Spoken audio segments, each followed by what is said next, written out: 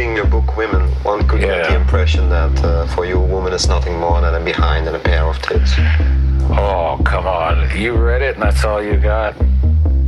You didn't even get the parts where I cried in bed because tears came to my face because I invited 2 women to have Thanksgiving with me and I didn't know which one to go to.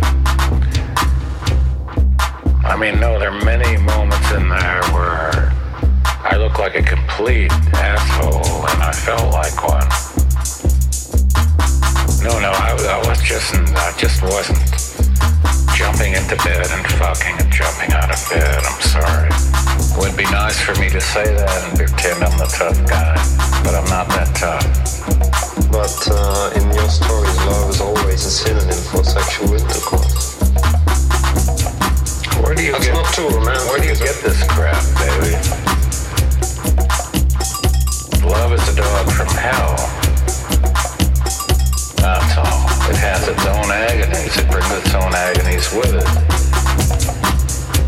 But I mean, I don't know where you get your concepts from.